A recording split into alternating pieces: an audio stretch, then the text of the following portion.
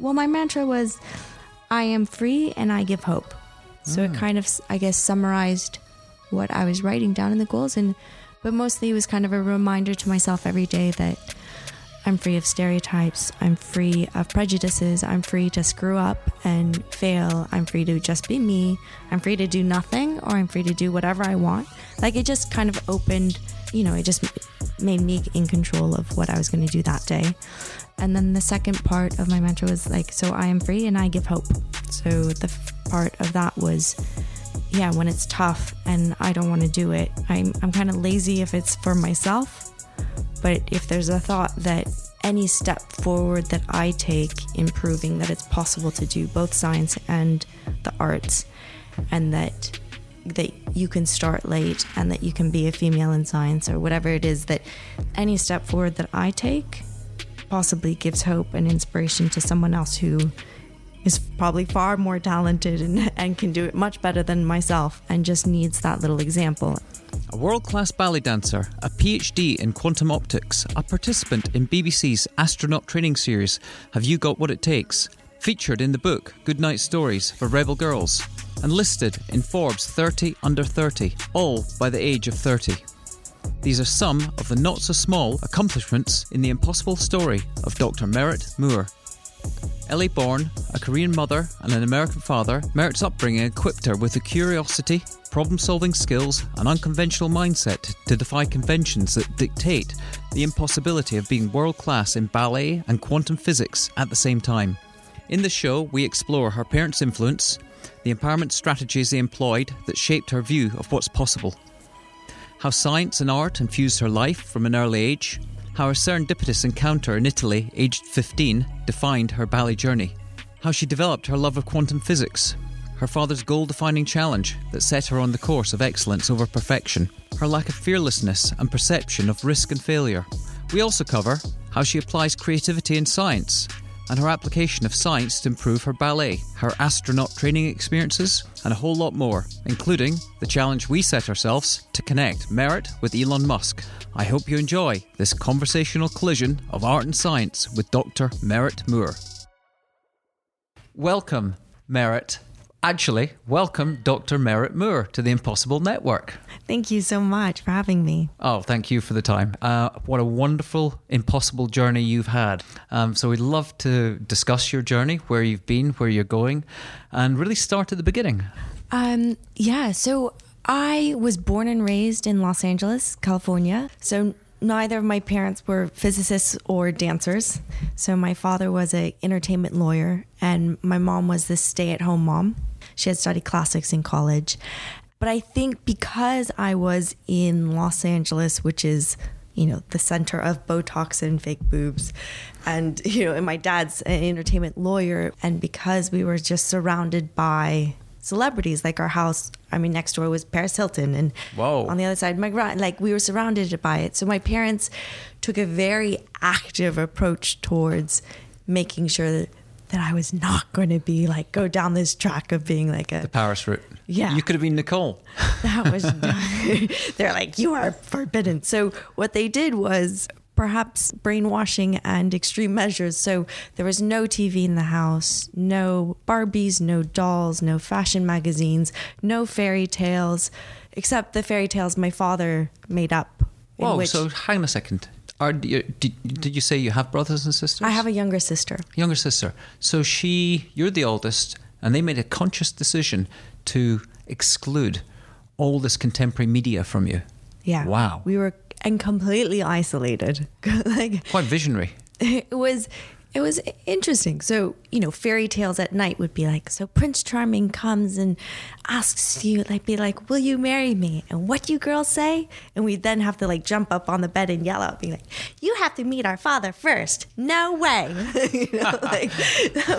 We were just completely, and interestingly, without me knowing it, I was totally oblivious. But every day my dad would say, girls are smarter than boys, but you got to be nice to them because they don't know it. Girls are tougher than boys. We'd wrestle every day. We'd learn how to throw the American football. We were first to know how to ride our bikes and to swim. And it was hard. He brought us up kind of like little boys in the sense that every weekend we'd... Or, I mean, it's interesting. I was on a workshop yesterday, a sports, the future, looking at sports and purpose, and there were quite a lot of interesting ex-female athletes and a couple of Olympic champions, actually. Edwin Moses was there, and Benita Fitzgerald Brown from the 84 Olympics. And they were talking about a campaign that was run by Sport England, Like a Girl. Yeah. Which is really confronting the perceptions that society has around what a girl is. But it just sounds to me, when you're talking that way, you were brought up like a girl.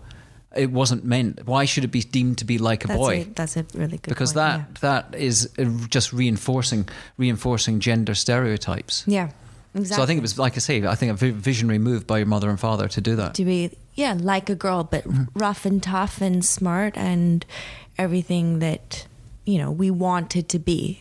So, and then from my mom's side, like, she was stay at home and she was super elegant and feminine and just charismatic to the extreme, but she was also a double black belt. At what point in your upbringing did you start to discover your love? Presumably it was a love of science, and in particular physics.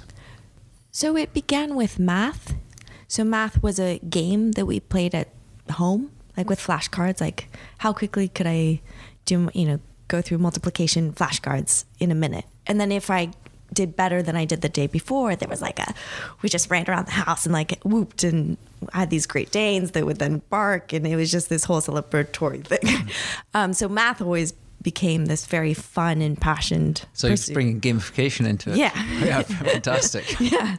And if I did poorly, then there was not, it was just tomorrow you'll do better, that kind of thing. And so math always became a really fun pursuit at home, and then at school I was like, ooh, I can, this isn't tough. I can learn it quickly. And were you outperforming people at school because of your father's influence? I think my approach towards math, then when I saw math textbooks, I was much more open to it. I was like, ooh, let's see if I can, learn this in under a minute. Like that same mentality of it being a game. And often I would excel. And unfortunately, then the teacher would want the rest of the class to catch up. So they'd give me the textbook to go in the hall. And I'd learn the next chapter and learn it. And then I would place out in the next chapter and I'd go back out in the hall with the textbook. And it was kind of this. But I always loved, regardless, I was still enjoying the math. And at home, I had tons of 3D puzzles and I was always building things. We had tons of arts and crafts around the house. So no TV, but lots of So there was a perfect combination between science and math and being hands-on. So the creative side wasn't left. The creative side was being fostered at the same time. Do you think that was a conscious effort on the part of your father and mother? And my mom. Yeah, looking back, I'm like, they fully. Do you think they had expectations of you, of what they wanted you to do or the direction? No, they thought I was going to be, my mom thought I was going to be, work at the museum next door and stay at home my whole life because I was quite quiet.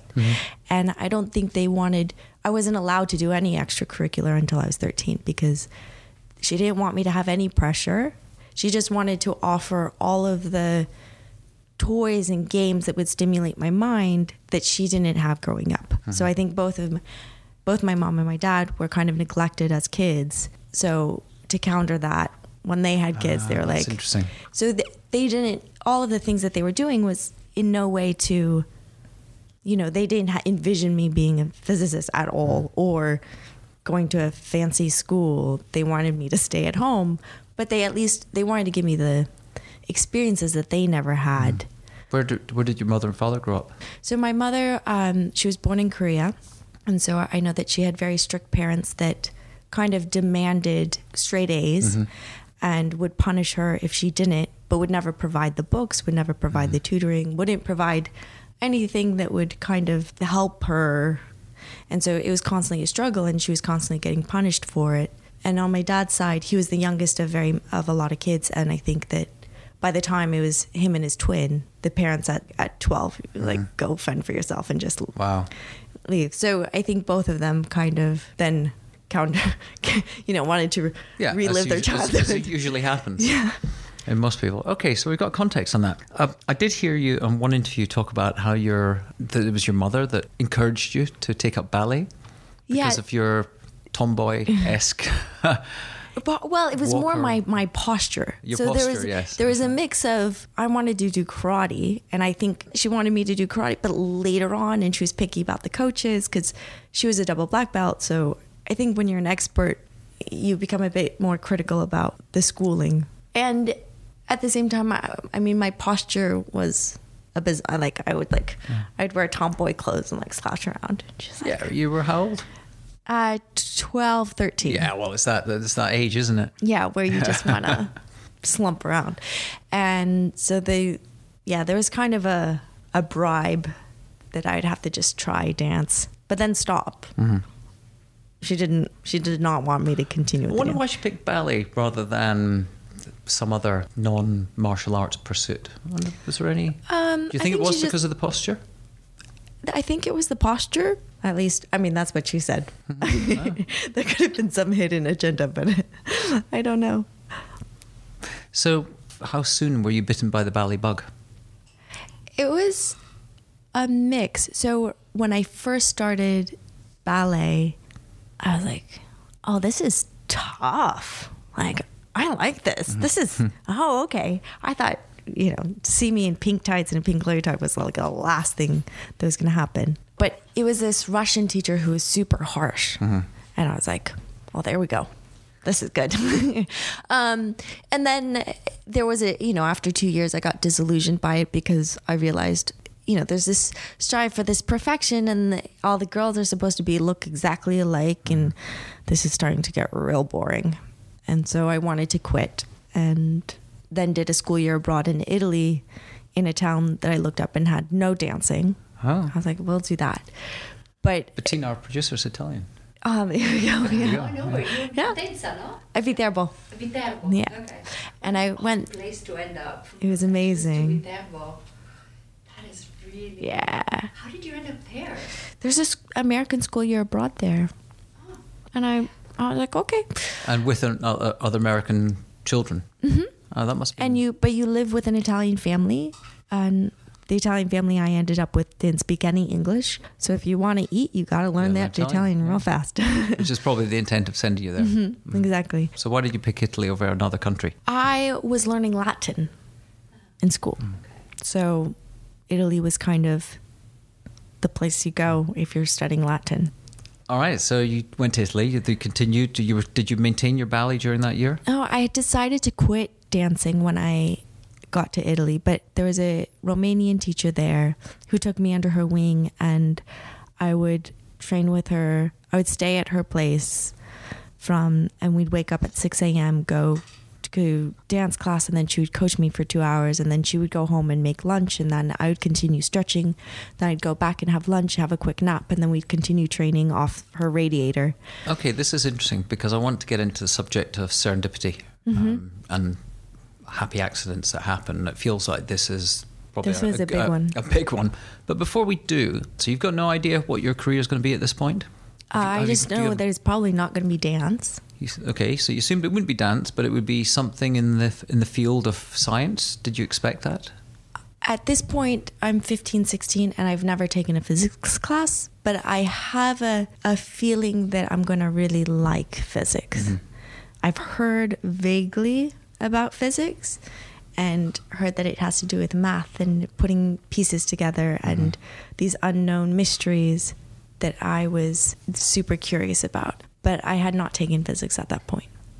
Okay, so you met this Romanian teacher. That sounds like a very serendipitous encounter. And just to contextualize this, a lot of listeners might not know the story of serendipity, that Horace Walpole, the English author in the 1700s, had been reading about the three princes of Serendip, an old Persian fable, had gone on a journey and taken the path that was unexpected, and because of this, they encountered experiences they didn't expect. And he coined the term serendipity. And a lot of people believe that serendipity is just luck or chance, but Walpole had this view that it's something you can engineer by the way you live your life and your attitude to life. So you'd ended up, because of parents that were willing to send you into an environment that you couldn't speak the language, to experience something new, and this serendipitous experience unfolded of a Romanian ballet teacher. Mm-hmm. well, not only let me, well, I had to persuade my parents to let me go. Oh, okay. Well, That it was was a lot you, of- but that's it. I mean, that was a lot of. at age 15, having the will and the desire to leave. It's a funny one because there's so many times. I mean, when I was 15, that was a very definitive point in which I decided I was going to stop dancing. And then this teacher showed up. That makes it even more pivotal But, and yeah. fascinating, the fact that you'd made a conscious decision to stop, yet. This amazing Yeah. teacher shows up when I was 15, and I then, this fall, I went back to train with her. I trained with her, This fall? yeah. So, Oh my goodness, so she's 15 remained years in your later, yeah, I would go back and train with her twice a year, every year for over Christmas, over all my holiday times, anytime. And 15 years later, after I've danced in professional ballet companies, I still go back to her to Amazing. train. She must be so proud of you. Well, she won't show it. She will never tell me that. But what she did do for me was just say, look, Merritt, the only way you're going to be strong is if you are unique and different yourself. Because you started late. Because I started to most late. ballet dancers who would start around 5 or 6 years old. Exactly. And I started 13, which is middle age. And so her thing was, look, Merritt, if you strive for perfection, you're replaceable. Mm-hmm. But if you stay strong to who you are, then you're irreplaceable. And directors want that. Like, the world kind of wants something that they can't replace. So really believe in yourself and be you. And so everything I then did in the training with her in the studio kind of affected my life outside of the studio. It's an interesting word. I know different people have different perspectives on perfection. But I've heard you talk about your favorite ballet dancer called Sylvie Kiem. Yeah, who is more than perfection. It's about excellence. And it sounds to me that you strive for excellence on your terms, on using your traits, your personality. And perfection really isn't. Well, what is perfection? It's a subjective term. So you've created this identity and this approach to ballet that is very much you, that was encouraged by this vision, again, another visionary person in your life, this Romanian teacher. Yeah, and I think also realizing that for most of my life, I was someone who was very paralyzed by the desire to be perfect. A lot, like all of my childhood. And I mean, I had a lot of freedom growing up as a kid, but you'd put me in a schoolroom and I wanted to blend it. I wanted to be that perfect girl. Like, not that my parents wanted me to, but I don't know. There was just something in me that I wanted to do things right. I wanted to do it well. And I found that very paralyzing. And so at some point, though, I realized that in myself and I changed kind of what perfection meant for me. So if I went into an audition or something, I then said, Merritt, you're doing a good job if you screw up 3 times. Like, if you really go for it and you mess up 3 times, we're going to redefine this perfection. And so then it just gave me this freedom to be way more bold and to screw up. This seems like a good segue to bring in the word failure, aligned to that willingness to embrace risk taking and not fear failure. So what was the equation between that and you're striving for perfection, but then that point at which you pivoted and went, I don't need to be perfect, and I'm going to fail a lot. but through that failure, you're getting closer to I loved the perfect you rather than perfection. Exactly. And I loved, there was a moment, when I was 18, I went to college and quit dance, but then got pulled back in. And then at 19, I decided, I was like, it's now or never. I'm too old already. I'm 19. I need to get into a company now. And so I just went on a ambush. I just did every single audition. Where were you living at this point? I was in Boston. So you'd come from Boston. So wait, so just take us from Italy at 15, 16, from Los Angeles. You came back from Italy. Yeah, came back, did my final senior year in Los Angeles. Did my first physics class. I was like, I like this. Although the professor, I do remember the professor being like, man, I don't think this is for you. Because I was picking up the concepts quite slowly. It just was taking me quite a while to digest them. And I keep going back to office hours and keep asking questions. And he was like, Merritt, not sure this is for you. But I was like, but I like it. And so I just continued with it. And so then I applied for colleges and decided, okay, this is the end of my dancing. Enough, enough people, a lot of people have said, I started too late. A lot of people that I respect their opinions of. So we have said I've started too late, and that once you go to college, it's never possible to then combine the two. Yeah.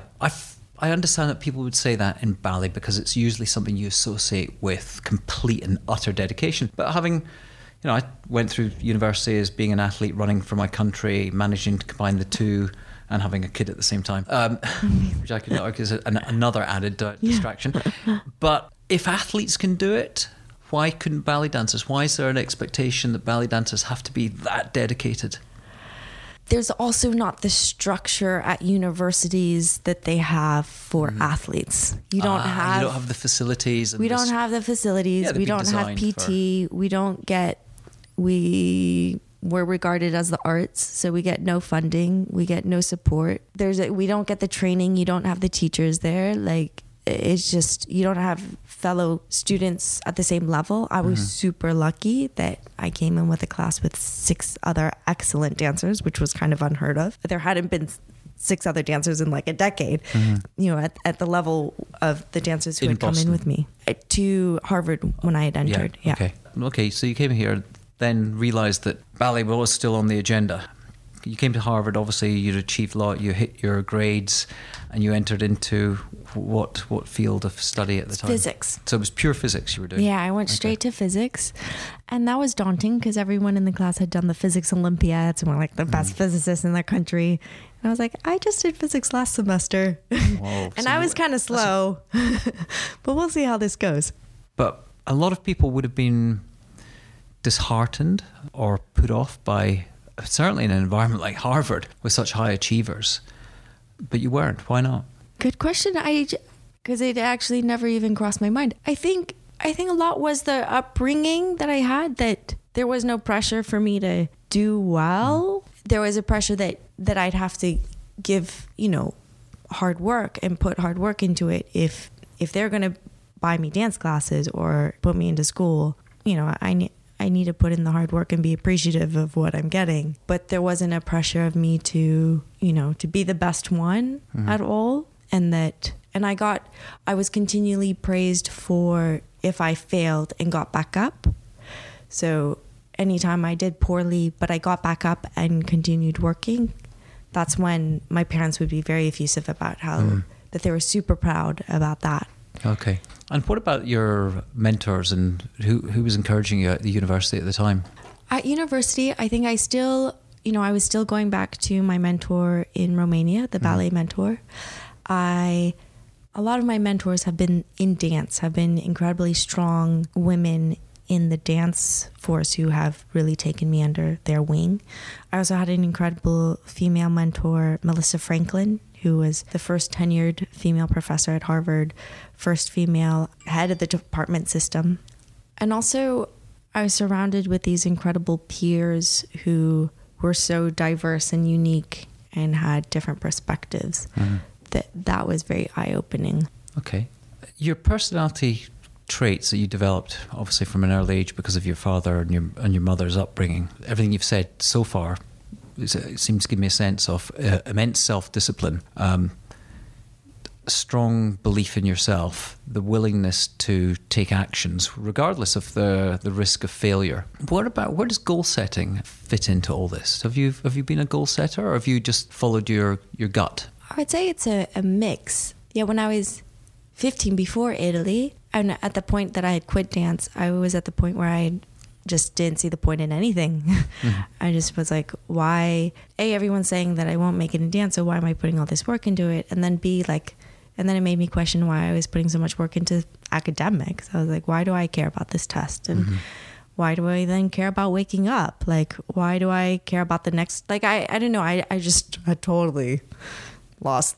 I was like, I lost all motivation. And finally, begrudgingly, went to my dad, who was like, what is the point? Like, why am I doing this? And he gave me a piece of paper and a pen and said, look, write down things that would possibly make you excited to wake up the next day. Dream like super big in the future and write down why it would be super exciting for you. But more importantly, like, why this would be helpful for other people. And what did you write down? At that point, I think it was like figuring out why it would be helpful for other people that it got me excited. And I was like, at that point I wrote down like, I want to prove that it's possible to dance, even though I started so incredibly late. And I want to prove that I can do academics and dance. And I want to prove that, and I can do both at a super high level, because right now I've lost all hope. No one's giving me any hope. And everyone was telling you no. And everyone's telling me no. And if I can possibly show that it is possible, then maybe other people can have the hope and more of a desire to continue on. Like, you know, I can bring something that I'm lacking at the moment. And that kind of got my butt in gear. Right. Okay. That's really interesting. So I did physics at school, and I annoyed my physics teacher because I kept questioning about the rules of physics, and I used to question and challenge everything. But one thing, obviously, I understood a lot at that early age was around E equals mc squared and about momentum. Yeah. And if we take that equation, you've had momentum from that point onwards. Mm-hmm. You wrote these goals down, and that gave you the momentum, the belief to carry on and achieve what you've managed to go on and achieve. Can you talk about, just to help for any of our listeners that aren't like myself, that aren't great with physics, just a little bit of a layman's overview of quantum physics versus the traditional Newtonian?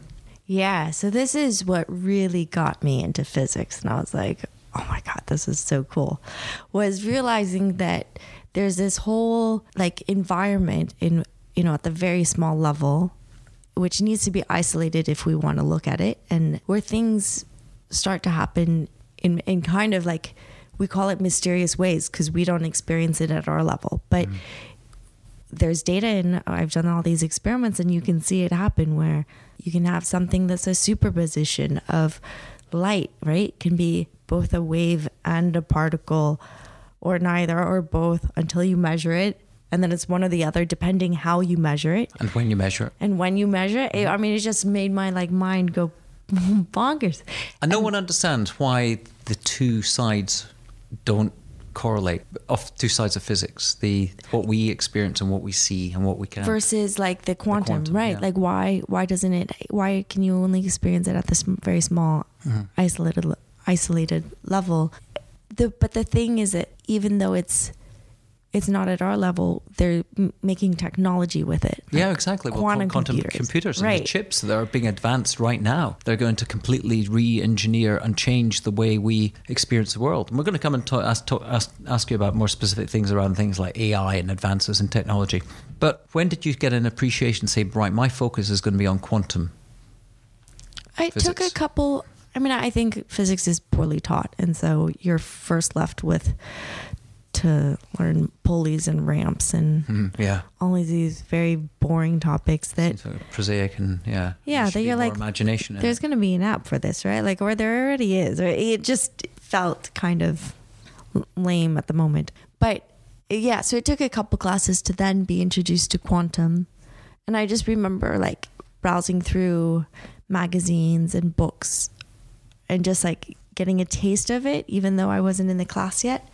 And so that's when I started getting a feel for it. And the more I learned, the more interested I got. And so after my first quantum mechanics class, I then just kind of went up to a professor and was like, hi, I'm an undergrad. Can I work in your lab?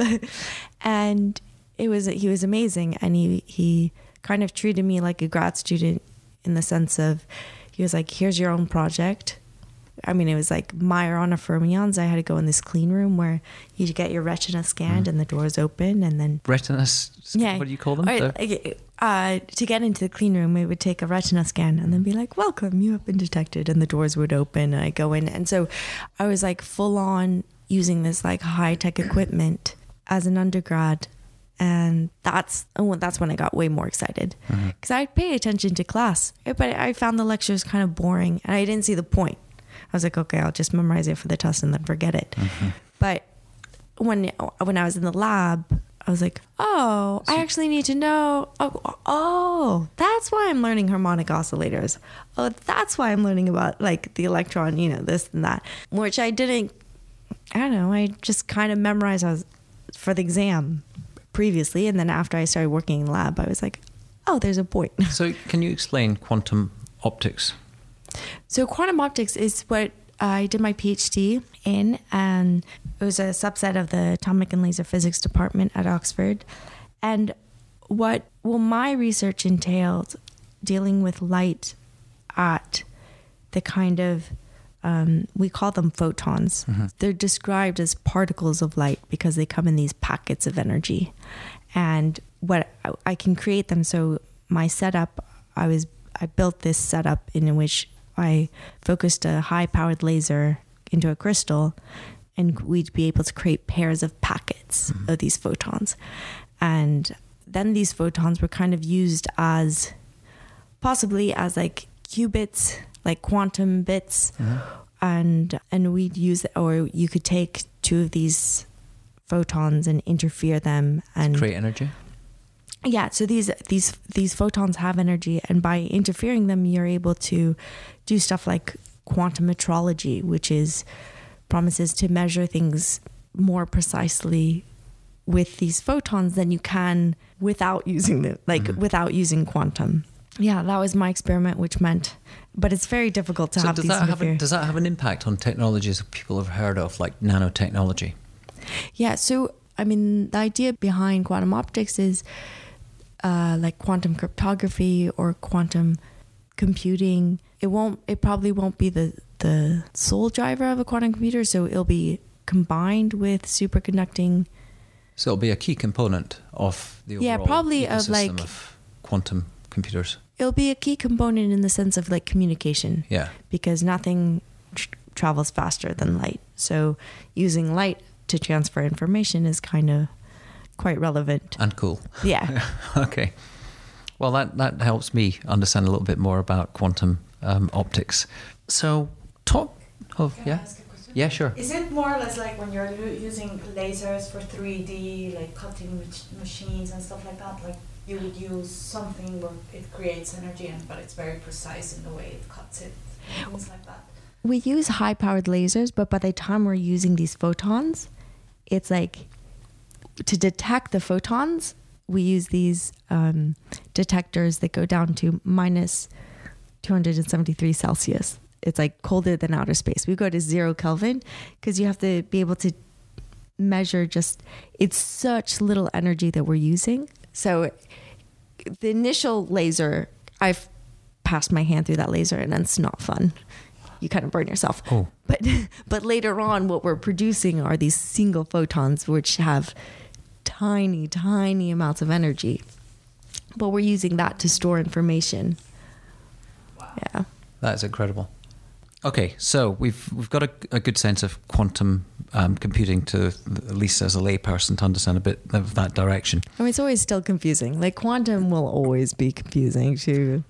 I can't remember whose cat it was. The analogy of Schrodinger's cat. Yeah. Yes, Schrodinger's. How do you say it? Schrodinger's cat, which I think is a way of explaining the phenomenon of not knowing one answer or another. That there isn't anything that doesn't seem to be binary. It's not either an on/off or a yes/no or yeah. Is that a fair way of saying it? Yeah, conditions can be dependent, like you said, on time, on event, on how it's measured. It's so bizarre because it's very hard to wrap your head around when it doesn't happen. It's interesting. I've got a friend that's just been building an application, which is to solve a problem we all have. I think that there's no central place to save things you discover on the web. You've got multiple things like Evernote and you've got Google Docs. And the reason I raise it is yesterday when I was preparing for this, I listened to a wonderful podcast with a guy on quantum physics before Christmas. And I remember I was in the gym and I remember looking on Wikipedia and seeing this amazing colour. It was almost like this rainbow-esque particle that he discovered. And I go, I need to bring this up. And I couldn't remember. Yeah. I couldn't find it. But it was that whole area, and that discussion he was having was getting into the fourth dimension. This whole quantum theory that there might be multiple dimensions. Yeah, amazing.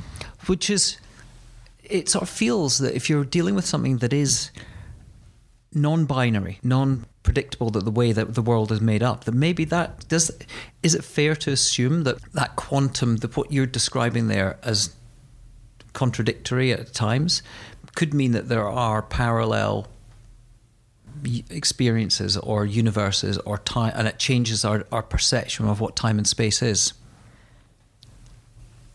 There's so many like avenues in physics, like in different fields, that, like, for instance, I dealt with quantum optics for 6 years, but my research didn't explore parallel universes at all. So, yeah, I'm probably not the expert to answer that question, but it just opens up so many questions, and I mean, it's just endless. Okay, well, we could sort of probably spend a whole interview discussing this, because I'm fascinated by that whole area. But to get back on track, we've talked about your serendipity. I've heard you talk before about how you apply your understanding and appreciation of physics and movement in your ballet. How has your creativity and your artistic side manifested itself in your scientific life? How to start this answer? So one kind of, I don't know if to call it like hypothesis or experiment, but like meditation has become super popular nowadays, about like kind of canceling out all the negative thoughts that one has. But I felt that when I dance and or improv, like turn on the music and just improv, you gain a strength in understanding where you get this kind of gut feeling or this inner voice, I want to say, of like what you should do next and where to go. And so a lot of the times I made it like a hashtag my morning routines, where I would turn on music and just improv, just to kind of strengthen that gut instinct feeling. And so when I'm in the lab, there is no manual to tell me what to do, right? Like, we're at the frontier of science. No one's like, to get a doctorate, you need to publish something that no one's ever published before and no one's ever seen before. So you're constantly kind of, knowledge helps strengthen your intuition. But at some point, I think a lot of the times, we were kind of stopped, and I was working with a colleague who wanted to start always from the beginning and go through all of the steps to Z. But by the time we got to Z, we would have like made a ton of errors and like screwed up the setup a little bit. So sometimes I was like, no, I think my instinct says we can go from A and then go to step M, and then continue on. Like, and there was a moment where it was kind of like a feeling that I just needed to. This was when you were at Oxford? Yeah, when I was doing my experiment. And so when everyone was on holiday, I kind of just snuck into the lab and did it the way I felt was right. Like, at that level, there is no right or wrong because no one's done it before, but I just kind of did something that felt right. And it was meant 3 weeks literally sleeping at the lab and turning this knob every half hour. But it worked. It did. Yeah. That's amazing. And so that was like at the end of my PhD. Because if you'd been consulting with your tutor or your, I don't know what you call them, tutor or a mentor, they probably would have advised you against something that might not follow the logic. I've been following their advice for the past year or 2 years, and we were kind of at the same spot every time. But it's very hard to know. So you got that, and that gut feel, that sense. I mean, so much of it, I've heard so many people talk about the gut, of being that second brain that we have, that sense of intuition that you tapped into it. So I just wonder how that overlaps with, that gut feel overlaps with curiosity, which is such a sort of a powerful driver of creativity. But as creativity, when you're trying to come up with something, as you've said, that's never been done before, even be at the cutting edge of science, it's creativity that leads to that moment, that great aha, that discovery. But I feel even after the PhD and all of this, like I feel out of everything I've learned and trained, like I've gone through a lot of school, right? But I come out and I'm like, I don't feel particularly well equipped in this field of creativity, like and I'm supposed to also have been this dancer, I'm a dancer and scientist, but now post PhD I look out for mentors specifically in creativity, like in the way that they think, because I think in school that's kind of smashed out of you. You're supposed to memorize and regurgitate for exams. And unfortunately for ballet, you know, every time I danced, I was doing it in a way that made me feel strong. But at the end of the day, there's kind of a set box of tools that you're supposed to learn. But it's I think it's one of the fundamental problems that we're facing with our education as we move into this century, and the challenges that are facing us in a world of artificial intelligence and quantum computing and machine learning. Our school system is still languishing, whether it be in Britain, whether it be in Italy or in the US, in the 19th, 20th century techniques. And we're trying to sort of equip people like yourself who have got an immense capability to learn and to take on these multiple challenges that you've done. You need to be given a new methodology for thinking and learning that has creativity and curiosity and communication at the center of it. And taught how to ask the right question. But I don't know if you probably don't have a time to read a lot of books, but I don't know if you've read Yuval Noah Harari's latest book, 21 Rules for the 21st Century. No, I have not. It's worth a read. If you get a chance on Audible and just race through it, it's really good. And he has a lot about the future structure for education for children. Yeah, that will be my next. Yeah, you'll enjoy it. I live off audio books. Yeah, as do I. Big tick to Audible. Be a sponsor. So that creativity. So I think we're all in. I don't think any of us can ever become creativity something that's a lifelong area to develop, to remain sort of curious and creative. So, but I think I feel like I could have been, out of all that, if I'm looking back, I'm like, that was a lot of school that I just went through. I don't feel as equipped as I feel that I should be, given that I've been, in that environment for so long. And I think that I'm like, actually, I almost think that I would be stronger creatively in a different environment. I'm going to just jump back. How did you go from Boston to Cambridge to Oxford? Okay. So there are a couple leaps in between. So I had done 2 years at Harvard and then done a ton of auditions. My parents encouraged me to do auditions because they loved that I would fail and get back up. But then after like the 25th audition, I got into Zurich Ballet, and at that point they were like, oh no, what do we do now? Like, we kind of have to let her go. And I was kind of like, And so I went then to Zurich Ballet. I had a full year there. And at the end, I was ready to go back to school. I was feeling pressure to go back to school. I was feeling injured. Went back to school for a year, then quit dance, then jumped back into dance and danced with Boston Ballet, and went back to school, quit dance, and then decided to apply for grad school. And at that point, there was a decision to stay in the States or to go abroad. And I'm always looking. Gotta go. Yeah, I always like adventures. So I was like, let's go to Oxford. The path less traveled. Yeah. And I'd been doing condensed matter as an undergrad, and the professor I had applied for was in quantum optics. So it was a different field, different country, different system. I don't know, all the difference that I could list. I was like, I like this. Ticked all the boxes. Okay. So you've got your PhD now. You're back in Boston. You're still dancing. What's next? I know, what a mystery. So I will be dancing with Norwegian National Ballet, a very classical La Bayadere with the legendary Makarova, and she'll be setting the piece.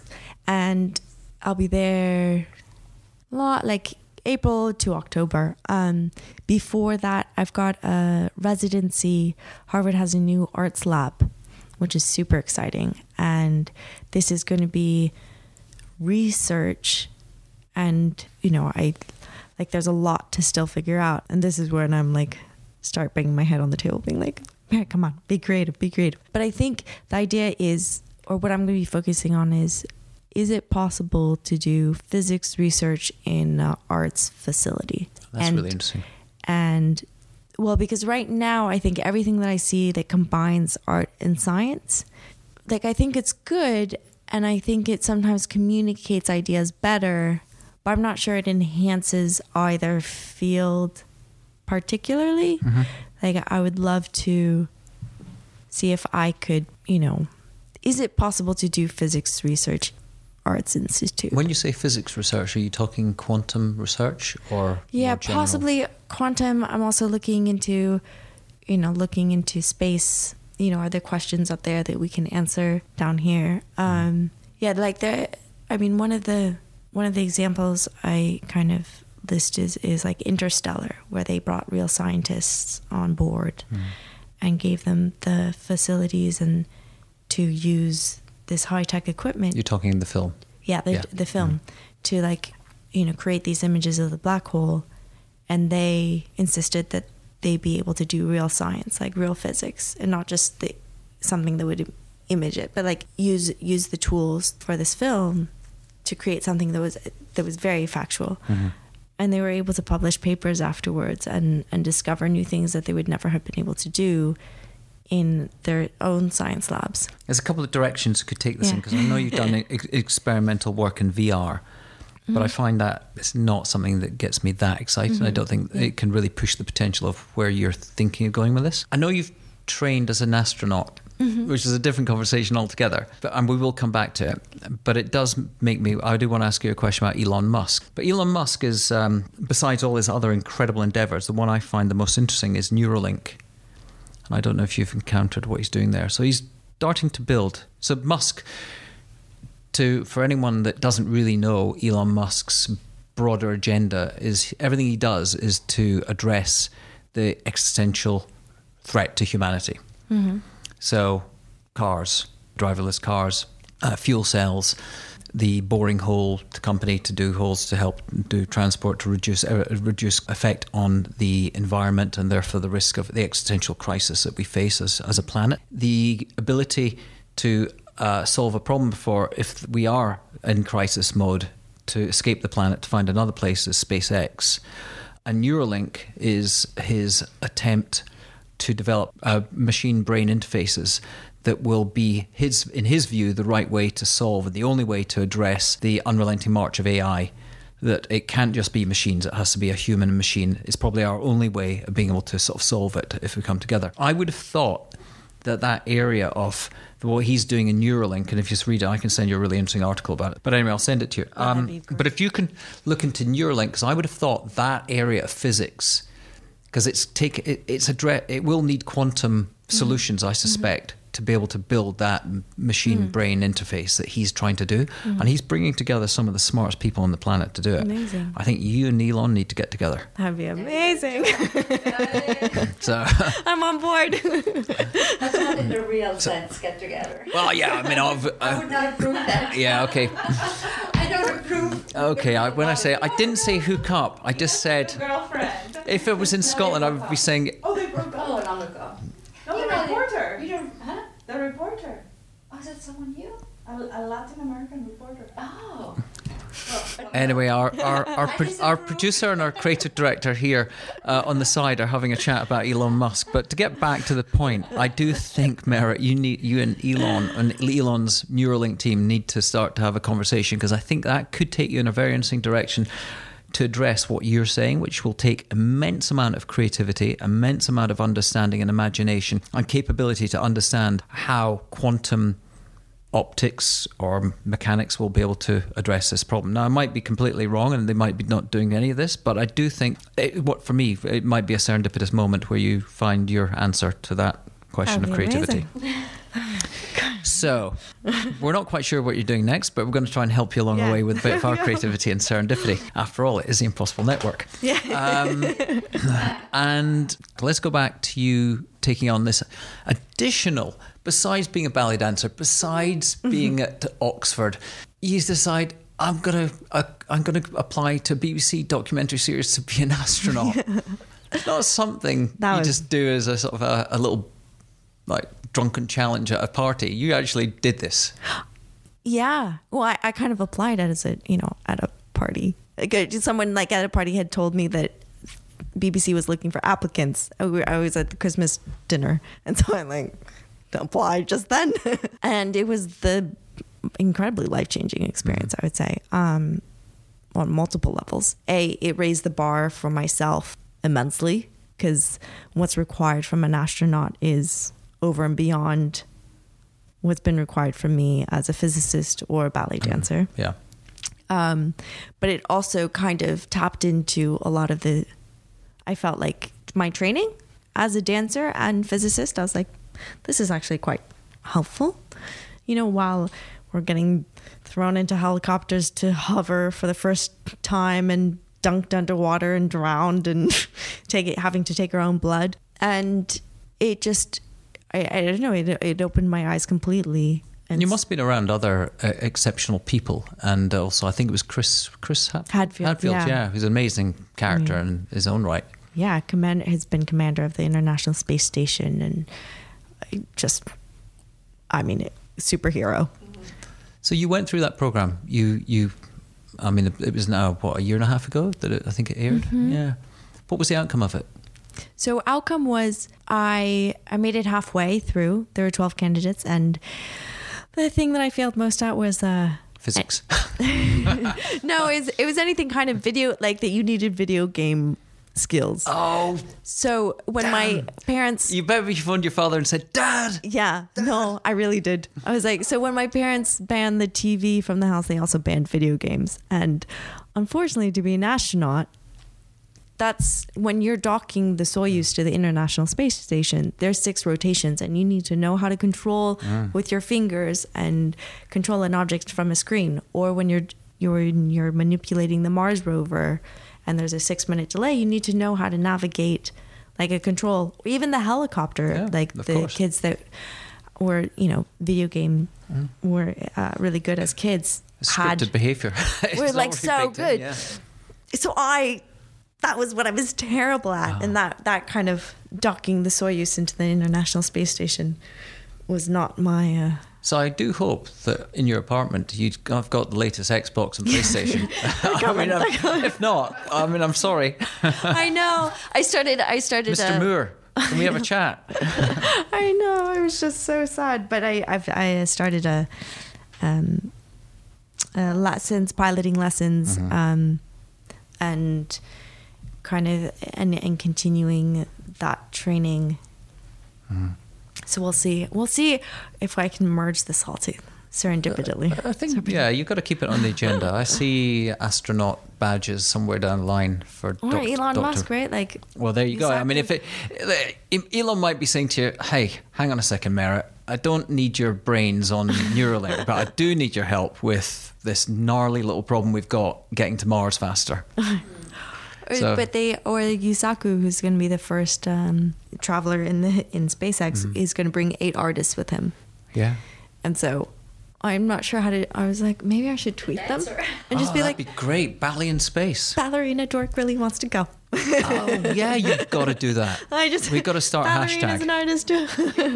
Yeah, come on. Let's get that hashtag together. Let's get this going. Okay. So right. Any listeners, please send in your thoughts to what the hashtag should be to get Merritt onto that space program. Okay? There'll be some nice prize for you in New York or Boston that we'll buy you dinner or something. That's a good story. Okay, so... Elon Musk, we've covered off. We've talked about you might be going to Mars. You're certainly going to be helping with Neuralink and doing something that is going to solve some problem that the world has at the moment that we don't know the answer for. Because that's clearly that you have that creativity, curiosity, although you don't believe you do, but I have a genuine belief that everyone does have that. Yeah, I agree. Everyone has it. I think it's just kind of training it. I think it's like a muscle. Yeah, it is. Yeah. But it's also having the confidence, and it's that ability to... with you, it's maybe a challenge of time, but I do believe that you have to put yourself into places you wouldn't otherwise find yourself. So whether it is areas of discomfort or going to galleries, museums, reading different books, things that you wouldn't encounter, speaking to people, random people that come from different generations that might tell you something that you'd never thought of before. It's that type of thing that mixes up, that leads to it. It's not living predictable lives. Yeah. So you were featured in a book called Good Night Stories for Rebel Girls, which is amazing. Yeah, we're gonna come and ask you about that. That's an amazing story because I've heard you mention it before. What did they ask you? What did they? They had reached out via email, and I was busy writing my thesis, so I think I just replied and said they asked if they could feature me, and I was like, but I had no idea who they were or what. And I was like, yeah, I think I'm probably like, yes. And then went back to my thesis, and later found out what that actually meant and was like, oh my goodness. Yeah. And met the authors who are just a force of nature and incredibly inspiring. And yeah, so I think we've got a book request for you at the end, but we might add that one because I think it's obviously a book that people should read, and certainly my little nieces and probably my daughter herself will get it as a present for the next couple of months. I'm conscious of time. I want to jump in and do some quick-fire questions. What principles do you stand by? Moral principle, like yeah, something you live your life by, something that keeps you on the right path, something that would be a compromise to your character if you didn't follow it. I have the belief that nothing's impossible. Possible just takes time. And so whatever hard work you put in, will pay off in the end. In terms of principles, I think just my simple one is like sister comes first and then, my other pursuits. And yeah. What does sister do? Sister is in grad school. She's at Georgetown. Yeah. And she's my rock and best friend. And we've just... always been very close. And don't tell me that she's a karate major in their spare time. Nah, she was a competitive diver, but she stole all of the funky, cool genes. So she does hip hop instead of ballet. Oh, but you can dance to her hip hop. We do onesie dances together. She choreographs. Can we see dances. some more of that on Instagram, please? Yeah. Let's do it. Okay, we've got your principles. What hard choices have you had to make that might have been tough at the time, but turned out to be the right decision? Good question. Tough decision. Hard choices. Hard choices. Well, the reason we asked this question, there's I don't know if you've come across Jerzy Gregory, who is amazing Polish weightlifter, and he has a line he says, which is hard choices, easy life. Easy choices, hard life. I think it's hard, the way it's asked, like hard choices, because I think a lot of my decisions, I can't do it any other way. So like when I graduated with my PhD last year, it was kind of, starting from zero, and you get a lot of pressure to go straight into finance or a conventional job. And I was kind of determined. I was like, I'd rather starve to death than give up this physics and good on you. This dance. And also, let's face it, you're 30. So a lot of the people who are asking this are a little bit older than that. So maybe you've got some other hard choices. But I think you just answered it with that answer in terms of not going into a mainstream career. I've had to face hard scenarios, but I think they're kind of dealt to me, and I didn't really have a choice. So you kind of deal with it best you can. Okay. I like that. Where do you go, or what do you do to discover new ideas, or when you need space to think? I love not looking at my phone, and commuting, oddly, like airports, I find incredibly therapeutic, and my place to kind of as my restart button, because I find that, as strong as I'd like to be, no matter, I'm in different environments, whether it be LA back home or London, there are certain things that push and pull me a certain way, and I feel different pressures and kind of societal, what's expected of me, as strong as I try to stay. But whenever I go to an airport, I feel quite free of that. Like, I'm entering an environment where no one knows me. Cultures are all mixed up. Like, there's no right or wrong, really. And I can just kind of start from scratch. And often I take a pen and paper and I write down. Do you journal? I do journal. I mean, probably not as well as I should. And it tends to, sometimes it's an email draft that then gets pushed down, or I interviewed recently Ryder Carroll, who's a ADD sufferer and ended up being a digital designer, a product designer, and he's created this book called The Bullet Journal because he had to solve his own ADD problems, and he did it through creating a methodology for journaling and capturing his thoughts and managing his attention. Wow. And it's brilliant. So if you get a chance to, we'll send you a copy of the Bullet Journal. It's a great book to read because it says a methodology of managing things, and it's very structured. I've started and I do find it quite useful. But I felt like I probably would have been diagnosed with ADD and somehow, but having to juggle the dance and the physics was what kept me focused. Yeah. And what was like, I definitely would not have been able to finish the physics PhD without dance. That's really interesting. And would not have, I think, stuck through dance without having physics, because I could juggle back and forth in a way that would kind of keep my attention kind of going, but I would need to be distracted, and so I distract it with the other thing and then go back and forth. Okay. Yeah. You talked about, obviously, your most inspiring, your teacher, your Romanian, and also the woman, the dancer called Sylvia Guillaume. Are there any other influencers or inspirations you have in the physical realm, in the physics or scientific field?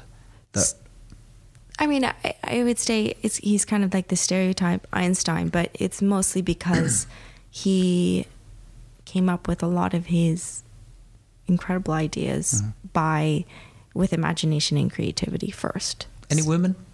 In physics? Well, I had my incredible mentor, Melissa Franklin. That, yeah. The question I should have asked you earlier was really a question around diversity, Me Too, and everything that's happening. We will come back and just ask you that if you've got time at the end. This is a crazy question to ask you. How do you keep up with technology? But albeit, although you are a quantum physicist, you still have to deal with the day-to-day realities of the latest technological advances outside of your specific area field. And how do you keep up? Sorry, in the lab or like just my phone? No, just personally. And I'm the worst. I always have the oldest version of everything. And I don't know, emails kick my butt every day. And how do you keep up with the latest advances because it must be such a rapidly developing field, quantum physics? It's rapid and also slow. Mm-hmm. I think there are a lot of hurdles that take quite a long time to get over, and I think it's now going to be much faster now that a lot of the research is done through private sector. Mm-hmm. I think in academic setting it's really slowed down because the brilliant postdocs have to spend time writing the grants to get the money to then, and you have to go through these purchase forms which take forever to get approved, and just research in the academic level takes quite a while. Yeah, it's fast and slow at the same time. Okay. I think you've answered this question as well, but I'm going to ask you again, because we always ask our guests the impossible question. It's what your advice would be to someone 20 years younger than you, but maybe 10 years younger than you, who may have a dream, a goal, a grand ambition, but is being told, like you were told, you can't do that, it's not possible. My go-to, which is nothing's impossible, it just takes time, and also that for them to know that their potential is far more than what they can possibly imagine and what anyone else can possibly imagine. That's been my go-to. And the other thing is kind of making a mantra for themselves that keeps of what excites them and pushes them in times when it's sort of tough and entails a lot of work. Yeah. You talked about your goals. Do you think those goals were your mantra? When you set yourself, the thing your dad made you sit down and write? Yeah, well, he encouraged me to write. And my mantra was, I am free and I give hope. So it kind of, I guess, summarized what I was writing down in the goals. But mostly it was kind of a reminder to myself every day that I'm free of stereotypes, I'm free of prejudices, I'm free to screw up and fail, I'm free to just be me, I'm free to do nothing, or I'm free to do whatever I want. It just kind of opened, it just made me in control of what I was going to do that day. And then the second part of my mantra was so I am free and I give hope. So the part of that was, when it's tough and I don't want to do it, I'm kind of lazy if it's for myself. But if there's a thought that any step forward that I take in proving that it's possible to do both science and the arts, and that you can start late and that you can be a female in science or whatever it is, that any step forward that I take possibly gives hope and inspiration to someone else who is probably far more talented and can do it much better than myself and just needs that little example. And so that's kind of spurs me forward for, the difficult hours of being in the lab and late at night, in the studio. Before we ask final two questions, one's about a book and the other one's about who we should interview next, I do want to go back and ask the two questions I skipped. The one is about diversity and inclusion, particularly in the sciences. And I mean, I know there's a lot being happening in ballet circles with the director of the New York Ballet that we don't need to spend time on. I think it's been well documented, and it's an issue in that side in the arts, and as we well know. But there is a lack, a dreadful lack of inclusion of women in the sciences. So two things there. Is it being addressed? And how do you think that there is an issue for the Me Too movement in the sciences? At least there are conversations going on. I think the change is very slow in happening. I think the ratio has been the same for the past 40 years. And unfortunately the debate starts happening up at universities. And at that point I'm kind of like, too late. Yeah, like people have already made up their minds what they what they want to do or what they can't do, and so that you'll see these fellowships for like women who have just graduated to like continue on. And I'm like, look, I'm committed to the physics. Like the problem starts at age 3. Like, and I believe that, you know, it happens at age 3 with the toys and the bombardment and the commercials and what, you know, girls are, you know, what's kind of subconsciously happening. But presumably it's changing. I mean, I'm very familiar with the Girls at Code movement. There's obviously more women going into education. Even if you look at the stats in the UK, there are more girls achieving high level grades in education, particularly in the sciences. I think there's obviously, at an educational policy standpoint, changes still need to happen, but there seems to be movement in the right direction. I think there's movement in the right direction, but I think it's easy to say that there's movement in the right direction if you're just looking on that level. I think, you know, it's easy to just look at those stats, but then to forget, a girl wakes up and the minute we go outside, we're treated differently if we have our hair up, or if, you know, we have makeup on, or if we don't, or if, you know, if we go for a lunchbox that has a dinosaur on it, it's labeled as a boy's lunchbox, and then we're kind of questioning whether or not we're allowed to like it, even though probably half the dinosaurs were female as well. You know, like it's just like just all constantly being, and it's just the gender stereotypes that we're bombarded with, like from commercials to like just everywhere. It's crazy. So it goes really deep. It goes even where we think there are deep. advances happening, we're still some way off. Yeah, and I used to think there was a whole debate at Oxford about whether or not they should change the history, right? And there are these old photos of, you know, a ton of old white men all around the campus, and I don't know, that I used to think, I was like, it's history. I don't like. Yeah, I'm fine with it. But there was one event I got invited to speak to, and I'd never actually been part of the Women in Physics Club, because in my head I was like, well, maybe it just highlights the fact that there is a difference between men and women. But I was invited to speak to these little girls, and I said yes, and I was at lunch with them, and we were in the dining hall, and they're all 11, and they were looking up at the portraits, and I don't know, one found one female, and they're like, oh, there's a female, there's a girl, there's a woman. And the girl next to her was like, don't get it, it's just the wife of someone, you know? And at that point I was like, you know, like what they absorb at such a young age, you know, it's hard to tell them, being like, that was the past, we've now proceeded to the future. And so at that point it kind of changed my mentality, and I then just joined the Women in Physics Club, and then have been It's funny, I was either hearing someone interviewed, I think it was around the time of the release of Black Panther, and how he was brought up by his mother as a single parent. She used to take him only to see black movies.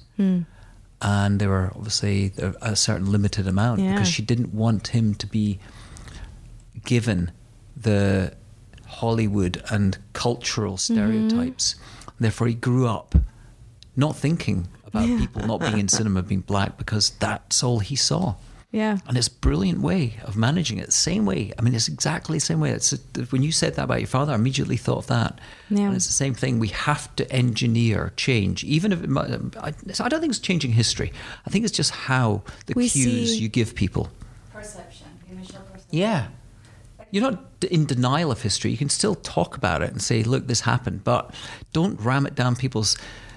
so when they're in this neuroplasticity phase where they're sort of absorbing stuff, that they are given this sense, reinforced with the day-to-day gender stereotypes, that you're not good enough or it's not for you. You just have them questioning, I think, at a young age. Yeah, there are a lot of cases at kindergarten. Yeah. Maybe we'll do a follow-up on this one.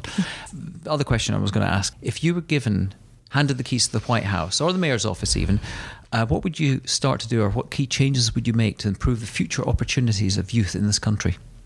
Definitely with education. Maybe you answered it around those gender stereotypes. Yeah, if I had one thing to change, I'm not sure I'd change this. But on a smaller basis, I think, at least for physics, I would introduce the quantum mechanics and special relativity and galaxies in the universe, all of it, like the bizarre black holes and this and that, before the ramps and the pulleys. There you go. And save that for the end. Yeah, but I mean, stimulate the imagination first. Yeah, but in terms of like White House, I'd be like, maybe Trump can go. No, but you begin the keys. He wouldn't be there. Yeah. It'd be President Moore. Like, you out. Okay, right, down to the final two. So we like to offer a book to our listeners who submit the best comments in the comment section. What book would you like us to give? Besides the Rebel book that you appear in. Yeah. The most recent book I just read was The Art of Learning by Josh Waitzkin.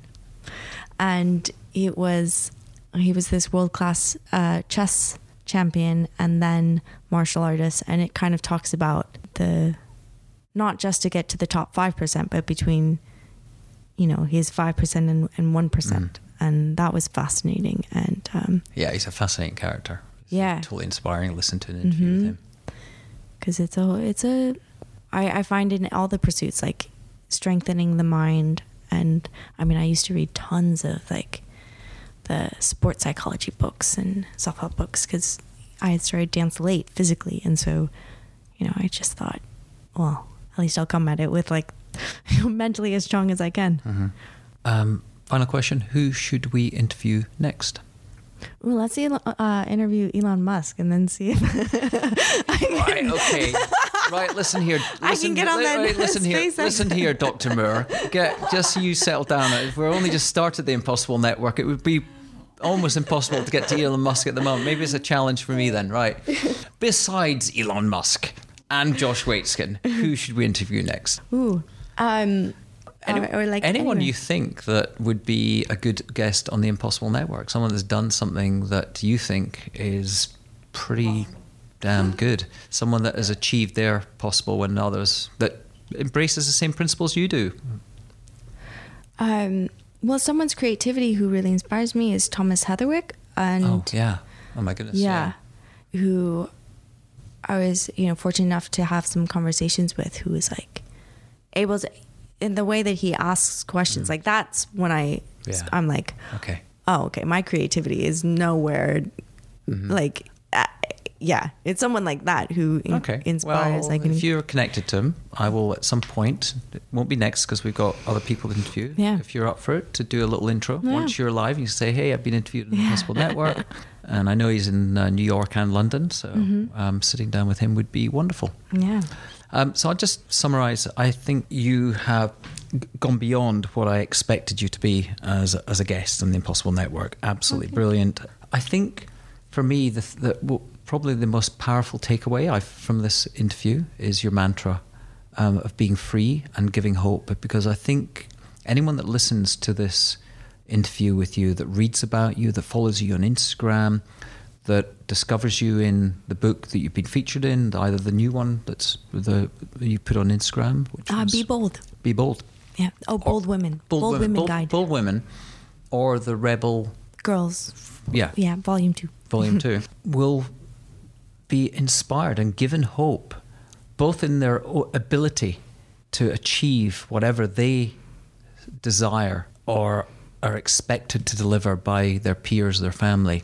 And you also give hope that society is changing. You're a beacon of change, someone that's driving change in society, that is setting down the benchmark to other women and for men to step up, and policymakers to understand that change can only happen when individuals drive themselves, but also in parallel that people who are in positions of responsibility and power can do what they need to do, that they know needs to be done to address the inequities in society, particularly the gender inequity, because society needs it and society will benefit. So I applaud you for what you've done. I'm excited as to what's in store in the future, because I think whether we do get this Mr. Musk and Miss Moore connection, could be a good movie there, good documentary maybe down the road. Documentary producer sitting beside me. I think you are going to be play some pivotal part in some very positive changes in society. So I'm really looking forward to the next 20 years of your journey. Thank you so much. So thank you very much for being on the Impossible Network. Thank you. Thank you. Okay, folks, that's it for this week. If you like the show, please subscribe and ideally give us a 5-star rating and a review, because it helps more people discover us. Just go to iTunes, Stitcher, Spotify, Google Podcasts, or wherever you listen to subscribe and rate. For now, stay curious, be creative, and be open to serendipity. See you next time.